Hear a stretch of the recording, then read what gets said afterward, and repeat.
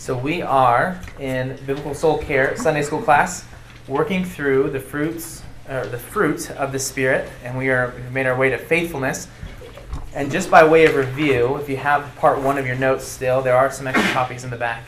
But we talked about faithfulness. We defined it, and it can have different shades of meaning. It can mean saving faith, or the act of believing in Christ. When Scripture says faith in the New Testament, that's what it most normally refers to.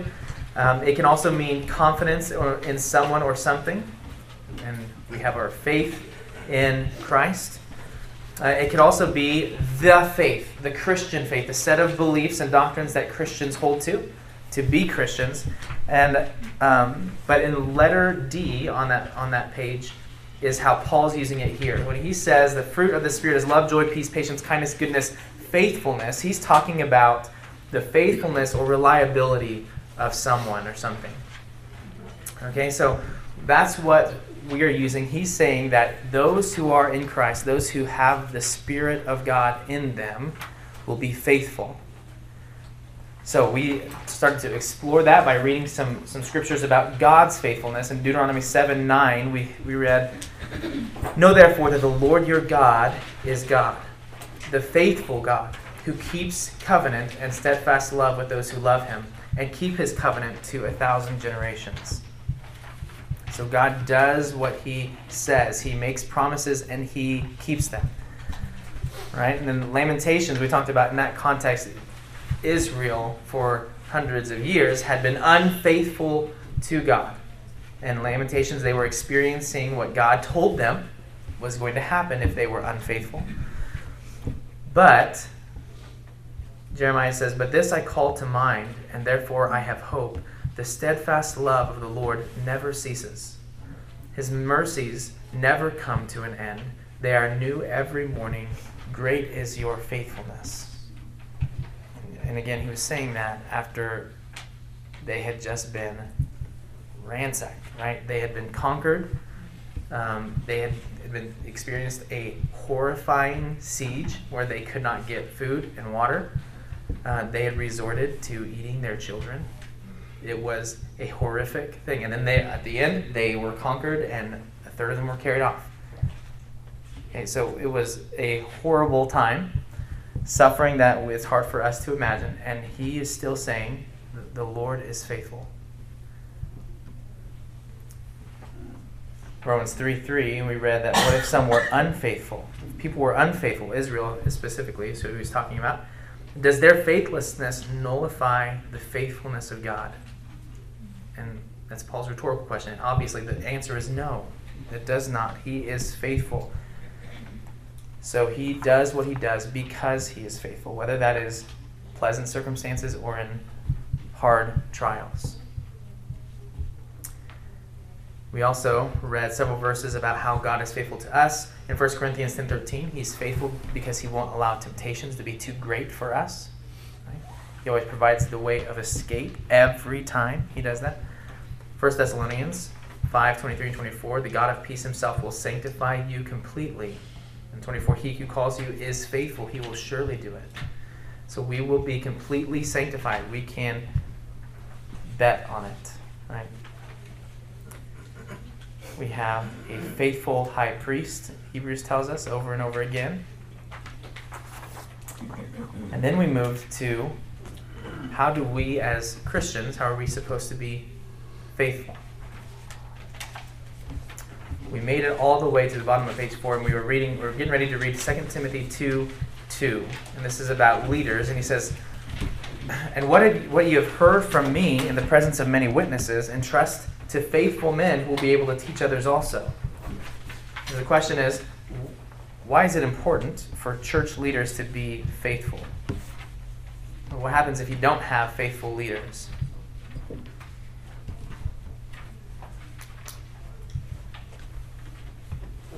They would compromise their witness, for the most part. Yeah, what's the result of that? If leaders compromise the witness of Christ, What happens? And people won't believe them. yeah, we lose credibility. Yeah. Okay. Other thoughts? It could lead people astray. Yeah. If I'm a church leader who is not faithful, I'm going to reproduce followers. People who I lead are going to be like me. It could also prevent him or her, if it's a woman leading women, from being able to correct properly the people who are struggling with a similar sin or any sin, because they have that guilt as well. Mm-hmm. Yeah, it can hinder my own or our own.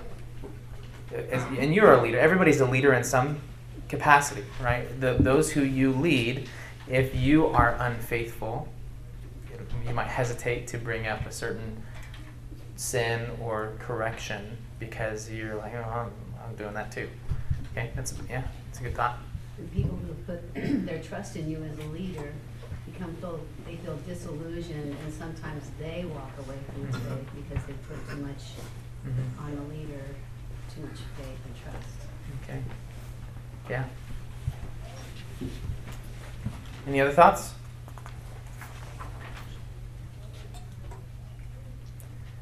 Yeah, faithfulness in leadership is very, very important. Timothy was to entrust to faithful leaders. Titus 2, 9 and 10, this is extending it to servants. Bond servants are to be submissive to their own masters in everything. They are to be well-pleasing, not argumentative, not pilfering, but showing all good faith, which, again, he's saying all good reliability, trustworthiness, all good faith, so that in everything they may adorn the doctrine of God our Savior. How are bondservants to demonstrate faithfulness?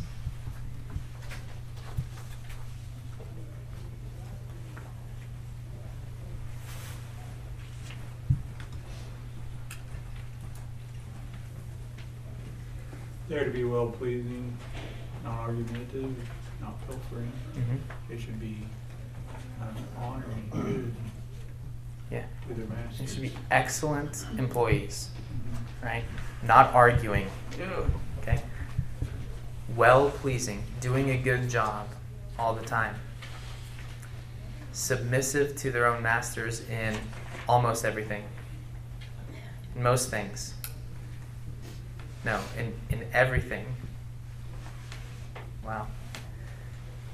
So, how should we apply that in our service?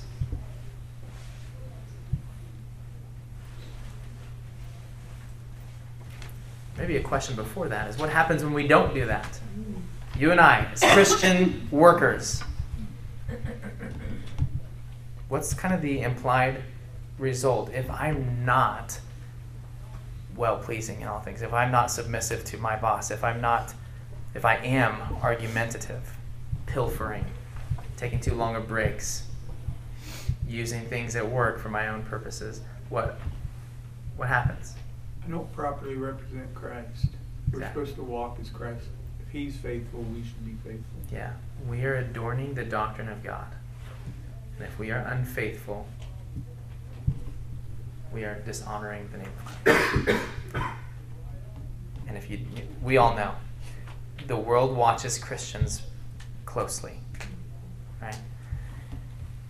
They might see somebody lie a whole bunch, but if it's a Christian, a professing Christian who lies, it's a big deal. 2 Thessalonians 1:4. Therefore we ourselves boast about you in the churches of God for your steadfastness and faith in all your persecutions and in the afflictions that you are enduring. Church of Thessalonica, they got it. How are they being faithful?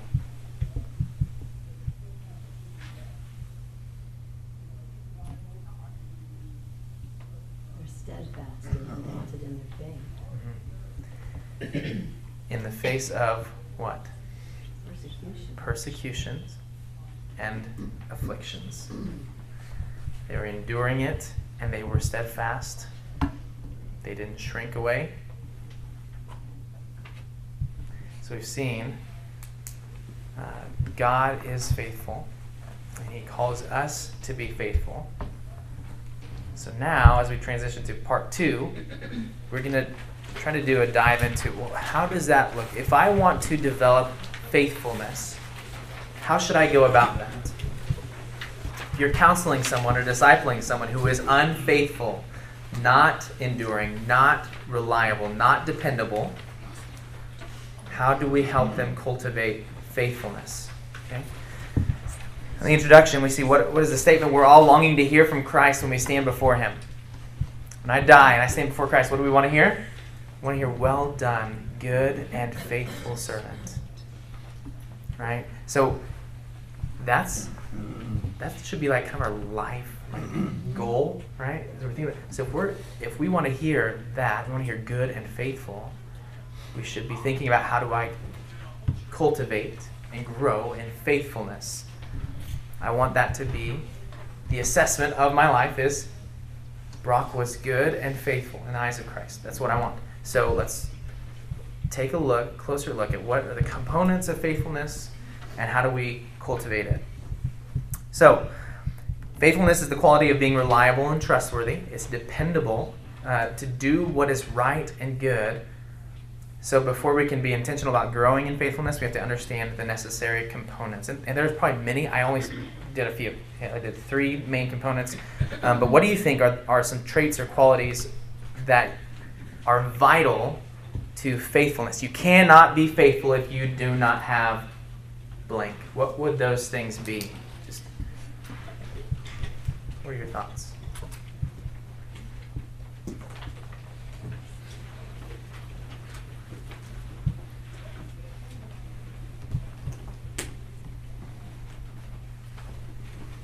Education, we call this wait time. You need to be a promise keeper. A promise keeper, okay? If you say something, people can trust that you're going to do it. Yeah. I think there needs to be a track record. Yeah, there's kind of like an overtime element, right? You can't be faithful one day and then the next day you're not faithful. If that's true, even if more days I'm faithful, but there's still some days when I'm not faithful, the overall assessment would be that is unfaithful. So there's a time element.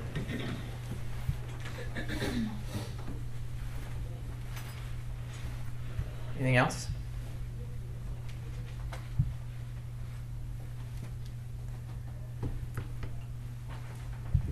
Some of them are pretty, almost too obvious. Like we obviously want our faithful leaders to be faithfully good, right? To do what is right and not be faithfully, reliably self-interested, right?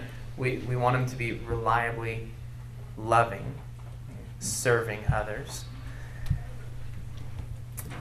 And there is a commitment, and Peggy touched on this when she said, as a promise keeper, as a faithful person, as a faithful believer, we are committed to truth. If I say it, I'm going to say what's true, and I'm going to follow through with it. So we're going to understand some of the crucial elements in cultivating faithfulness in our lives, and this is not going to be any kind of an exhaustive list, but these are just a few things that I think we can start with if we're working with someone, we're discipling someone, counseling someone, and they want to grow in faithfulness, or if we're thinking, oh man, I'm not super reliable, I need to grow in this area. Here are some things that we could focus on. First is the commitment to truth. So the first element of faithfulness we'll consider is truth. Why do you suppose truth is crucial to faithfulness?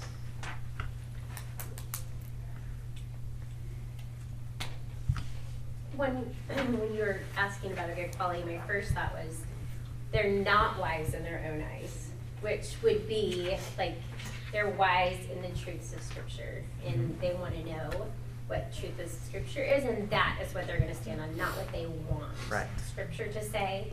Yeah. If we are committed to the truth, that the truth doesn't change.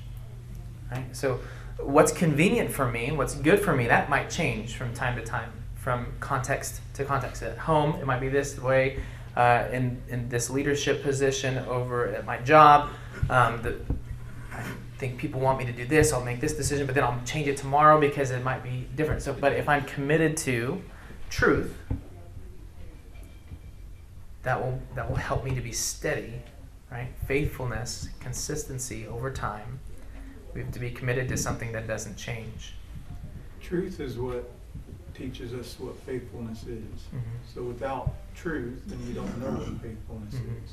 So we can't be faithfulness if we're not committed to the truth. Yeah. The truth and trustworthiness is synonymous with one another.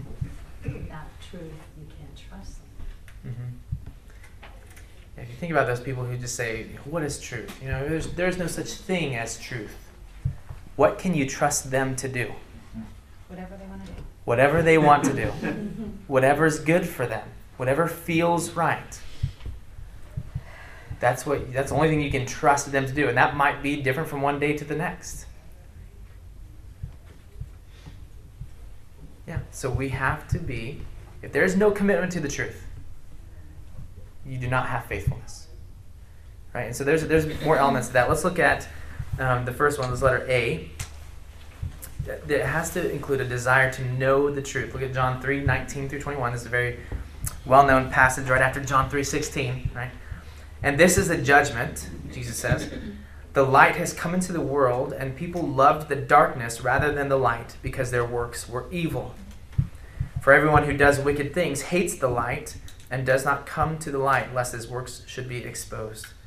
But whoever does what is true comes to the light, so that it may be clearly seen that his works have been carried out in God.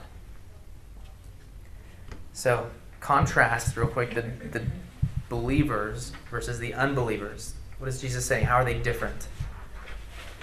The believer seek the light, and the unbeliever don't seek the light.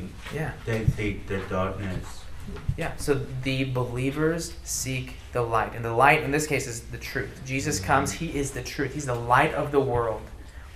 He comes to shine light, and believers go to him. They desire light. And then the unbelievers, Joshua said, they're shunning the light. They're running from it. Because their works are evil. They don't want them to be exposed. Okay, go to the next page. John 8:31 and 32, also another well-known, often memorized verse, or verse 32 in particular. 31 says, So Jesus said to the Jews who had believed him, If you abide in my word, you are truly my disciples, and you will know the truth, and the truth will set you free. So what does truth do in a believer's life?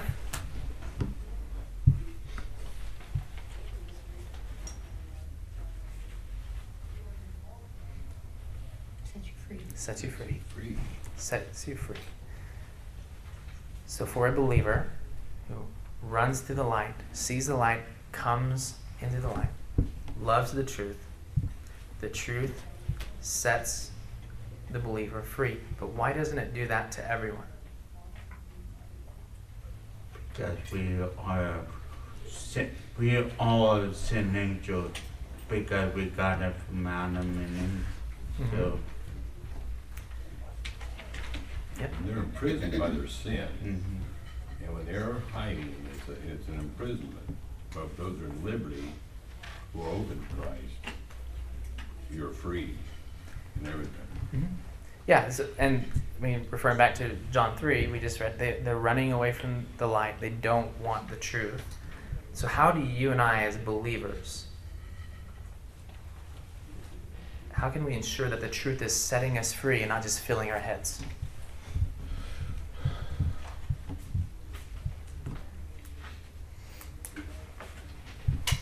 First of all, you gotta confess, be transparent to the Holy Spirit, confess your sins, set you free.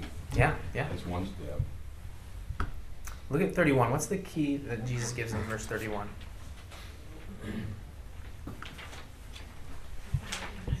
Abide in my word. Jesus says, if you abide in my word. What does that mean? Just listen to the Bible all day?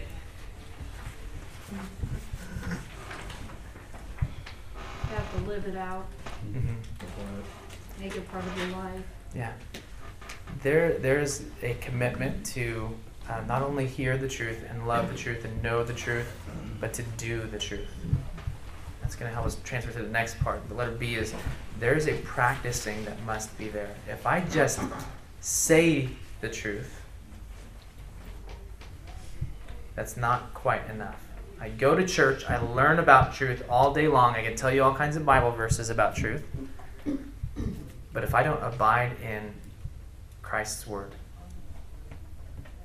then the truth does not have that effect on me. It doesn't set me free.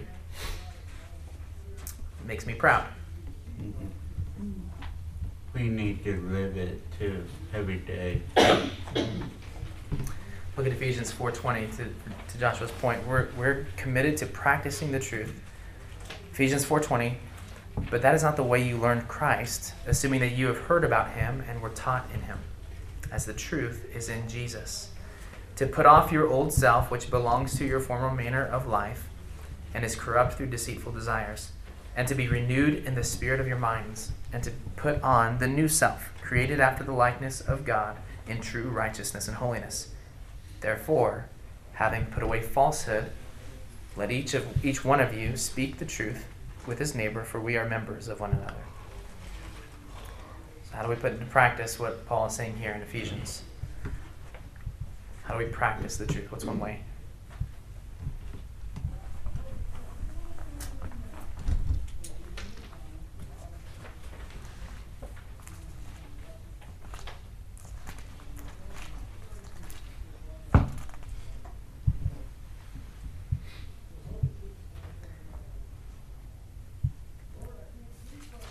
There's a couple right answers there.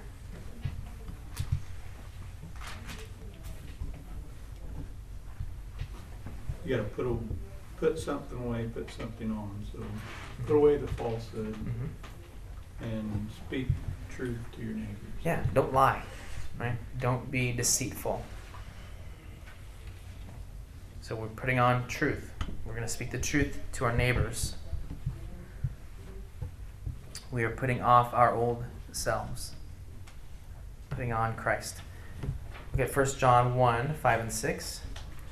This is a message we have heard from him and proclaimed to you, that God is light, and in him is no darkness at all.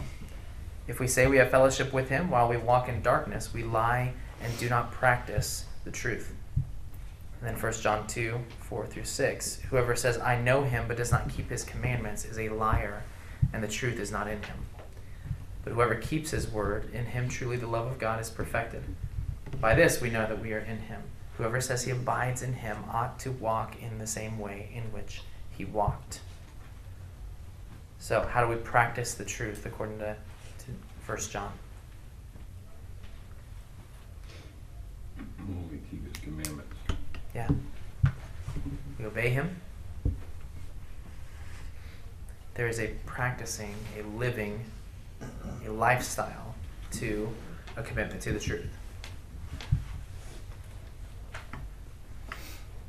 So we have this, if we're going to be faithful, but we're not committed to the truth, or we don't tell the truth, or we say one thing and do another thing, we will not be faithful. We can't be faithful. So that's one of the first crucial elements. We have to know and love and do the truth. And then, as Marcy alluded to earlier, there's an overtime element of this. It has to be persevering love for the truth, persevering practicing of the truth, abiding in the truth. The second element we'll talk about this morning is an enduring love for God and others. Okay? If telling the truth was all there was to being a faithful Christian, we would have it easy. So what happens when a Christian, or you can think about an unbeliever as well, what if they just tell the truth all the time? I'm just telling the truth. I'm getting so mad about it. I'm just telling the truth. I'm just honest. Being authentic. What can happen when someone is, all that they say and all that they do is just telling the truth? Doesn't come across very loving. Mm-hmm. Why not? Truth hurts. I mean, the way you say it can Mhm. hurt. They're prideful, and that's the reason they're so blunt. perceived as arrogant. Mm-hmm. Can it actually be arrogant? Can be. Mm-hmm. I think it'd be true too. Yeah. Yeah, there's it's interesting. Read an article and it was a kind of a critique. And it's hard because a lot of like bloggers, these days, like, that's their whole ministry is to point out where everybody else doesn't know the truth. They are not doing the truth, and to kind of tear it down. And sometimes that is necessary, right? Sometimes there are heretics and there are false religions, and we need to show plainly and clearly how that's not true, how it goes against Scripture. But I think the temptation for, and this is a temptation for our church, is when we are committed to knowing Scripture, when we're committed to truth, it can very easily go too far to the side where I just don't love people so much. I just want to tell you where you're wrong. And if that is where we go with it, we're in danger of being puffed up with knowledge and not really actually loving people the way Christ loves us. So we do need to tell the truth, and that's why it's so hard. And we need each other to help and point out to one another when I am being unloving because I'm telling the truth. I need brothers to come alongside of me and sisters to come alongside of me and say, "Hey, Brock, you need to think about how you said that." Or can you think of any good thing that your brother in Christ has said?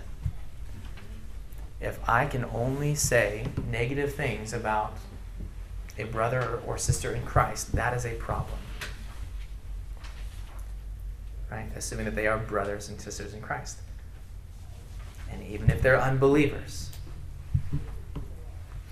Our motive should be to build up and the idea of telling the truth is for non-believers to point them toward God. Mm-hmm. Most of the time, the person that always telling the truth, that's how it's their truth, not necessarily the truth. Mm-hmm. So we got to be careful of that. Yeah. But if our motive is just to tear down,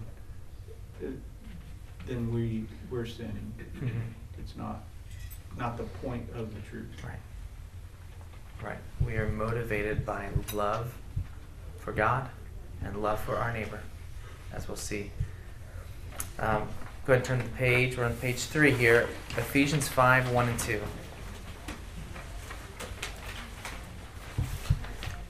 Paul says, "Therefore be imitators of God as beloved children, and walk in love as Christ loved us and gave himself up for us as a fragrant offering and sacrifice to God." How can we be imitators of God? Well, we walk in love. As Christ loved us. And then Romans 13.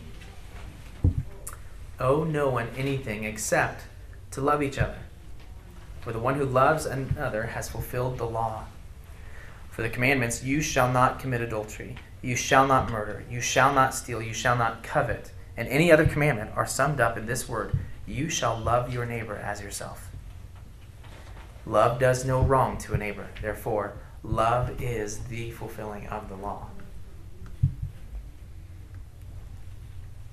If we want to be faithful followers of Christ, fulfilling what Christ wants us to do, how do we do it according to Romans 13, 8 through 12?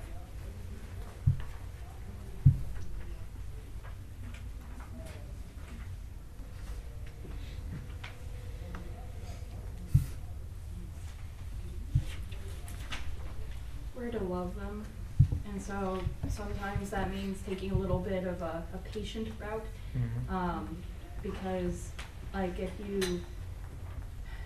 you just say, "Hey, this is wrong," they're gonna immediately clam up a lot of times unless their heart is really open to that in that moment. So sometimes you have to go through steps almost, and that can take a long time, and some steps may take forever, it feels like, and other steps may go by really quick. But you're doing it out of love for that person, being patient with that and really being there for them through the whole thing, with boundaries, of course. But sometimes it takes that, and sometimes it takes kind bluntness of just like, you know, if you can tell their heart is open, just telling them right there in a kind way, in a loving way. But the majority of the time I found that it's usually the patient route. So you have to be willing to actually walk with them through that, and that can be draining. Yep. How long does it take us to put off sin? If you're not a believer, then you have to make that first step. But if you are a believer, sometimes it takes way too long. I I'd say mean, daily, you take up your cross daily. Yeah. today, still on a Sunday, I mean, you're still struggling. It's church day, right? Like, there is, if you sinned this morning, was it the first time you did that sin? How patient is God with us?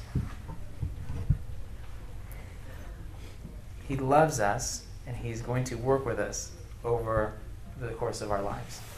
Someday, it'll all be done, and I'm longing for that day when I don't ever sin anymore. I'll be in the presence of God, worshiping Him as He deserves to be worshipped, loving Him as He deserves to be loved, without the taint of sin.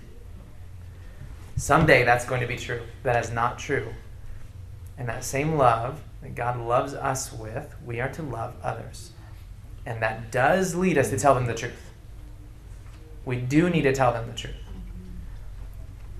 There's a gaining traction in American, I don't even want to call it Christianity, churches, right? That is just affirming all kinds of sin. Homosexuality, transgenderism, just sexual sin of all kinds, not just homosexuality, right? There's all kinds of sin that is just, we're kind of, backing off of the truth as a culture. And there is one element in American churches that will point out that and say, yeah, that's horrible and horrific and you're all going to hell, right? There's that kind of thing. Now, unrepentant, is that true? Yes, it is true, right? For unrepentant sin, we die in unbelief, we experience the wrath of God for all eternity. That is true. We do need to tell the truth with love, because we don't want them to experience that. We want them to know the truth. We want them to repent. We want their joy with us in Christ. That's what we were created for, right? We want that for them, so that will lead us to tell the truth with love.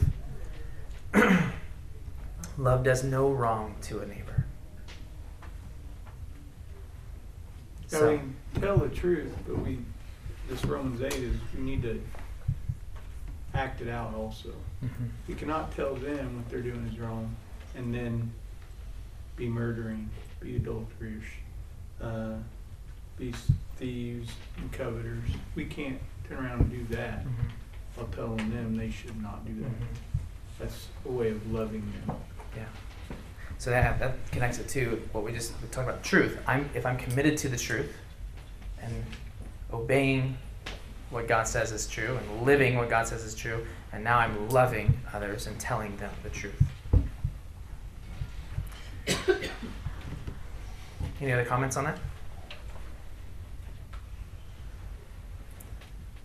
Okay, the third one we're going to talk about this one, and we might finish today. We aren't going to finish. All right, so reliance on the Holy Spirit. This is the obvious one, right? This is, even in our theme verse, Galatians 5:22, in that context, Paul says 3 different times, he says, I say, walk by the Spirit, and you'll not gratify the desires of the flesh. If you are led by the Spirit, you're not under the law. And if we live by the Spirit, let us also keep in step with the Spirit.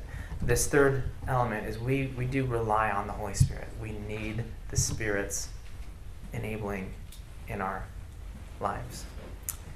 So, what is Paul trying to teach us here in 16, 18, and 25?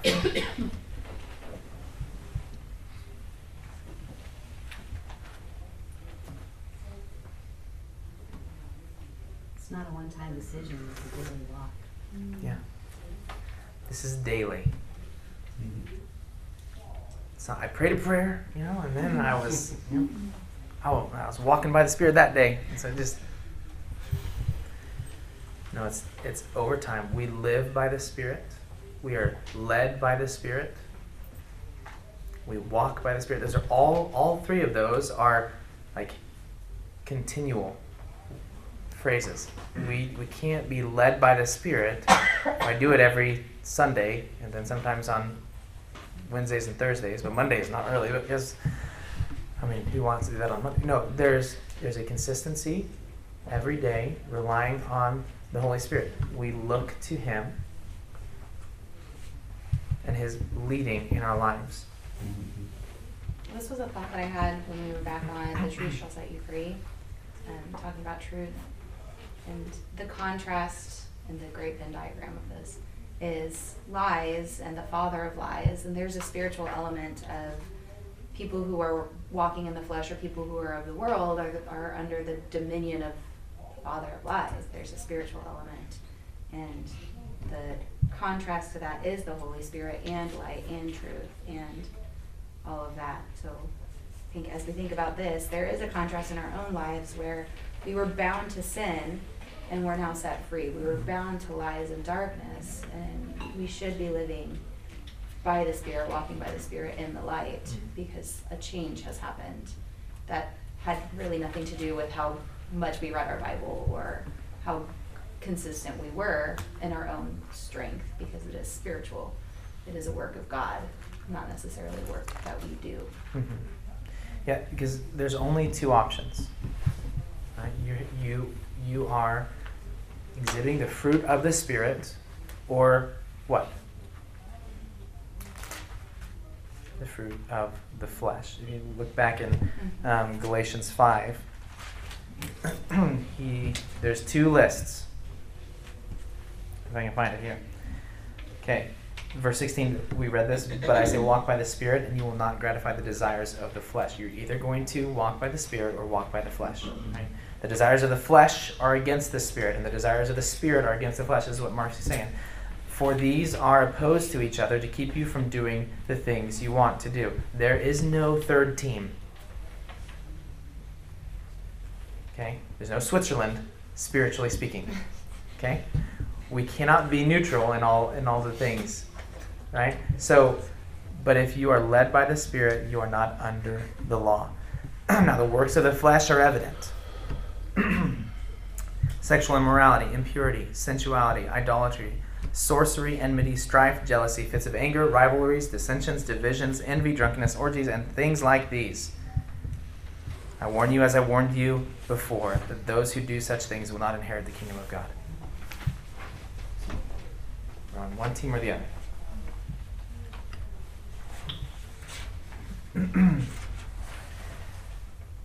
So there's a continual walking by the Spirit, eyes on the Spirit, thinking about what the Spirit is teaching us day by day. Romans 8. Verse 5, for those who live according to the flesh set their minds on the things of the flesh. But those who live according to the Spirit set their minds on the things of the Spirit. For to set the mind on the flesh is death, but to set the mind on the Spirit is life and peace. For the mind that is set on the flesh is hostile to God, for it does not submit to God's law. Indeed, it cannot. Those who are in the flesh cannot please God. So, what's the critical element of walking by the Spirit here that Paul's talking about? I want to walk by the Spirit. Okay, I see Galatians 5. Okay, I need to walk by the Spirit, need to be led by the Spirit. How do I do that? I've got to set my mind to the Spirit. What are you thinking about? Something I've always been, I'm just going to get this done, and that's got to me the point where at one point in my life it was like the Spirit is something I pull out of my pocket when things really get tough. Mm-hmm. But I'm going to do it myself first. Yeah. But you have to set your mind on, everything hinges on walking in the Spirit. You're not walking in the Spirit, you're walking in the flesh. So you've got to meditate on that. That has to be on your mind consistently. And it makes sense. If we're not doing that, we are not going to be faithful. Because again, faithful is consistent trustworthiness. Okay, it's consistent love of God and others. It's consistent commitment to the truth, day after day. And if we don't fix our minds on the Spirit, we're not going to be that. We're not going to do that consistently. So it is setting your mind on the things of the Spirit. Because everything else is death, right? Setting your mind on anything else, other goals, is hostility to God and will lead to death. Romans 8, 12 through 16. So then, brothers, we are debtors, not to the flesh, to live according to the flesh. For if you live according to the flesh, you will die. But if by the Spirit you put to death the deeds of the body, you will live. For all who are led by the Spirit of God are sons of God. For you did not receive the spirit of slavery to fall back into fear, but you have received the Spirit of adoption as sons, by whom we cry, Abba, Father. The Spirit himself bears witness with our spirit that we are children of God. So what does living by the Spirit lead us to do?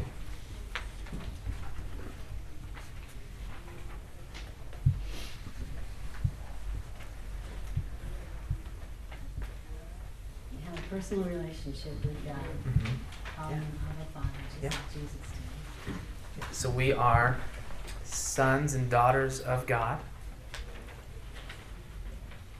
That's our status. What do we do then? We live, we don't die. We live.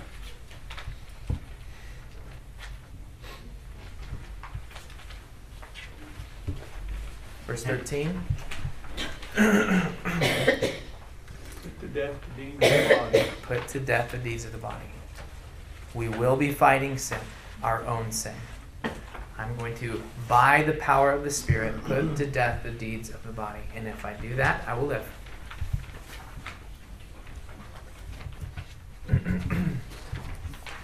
We will kill our own sin. The effects of living by the Spirit are, Marcy, I think Peggy said we are children of God.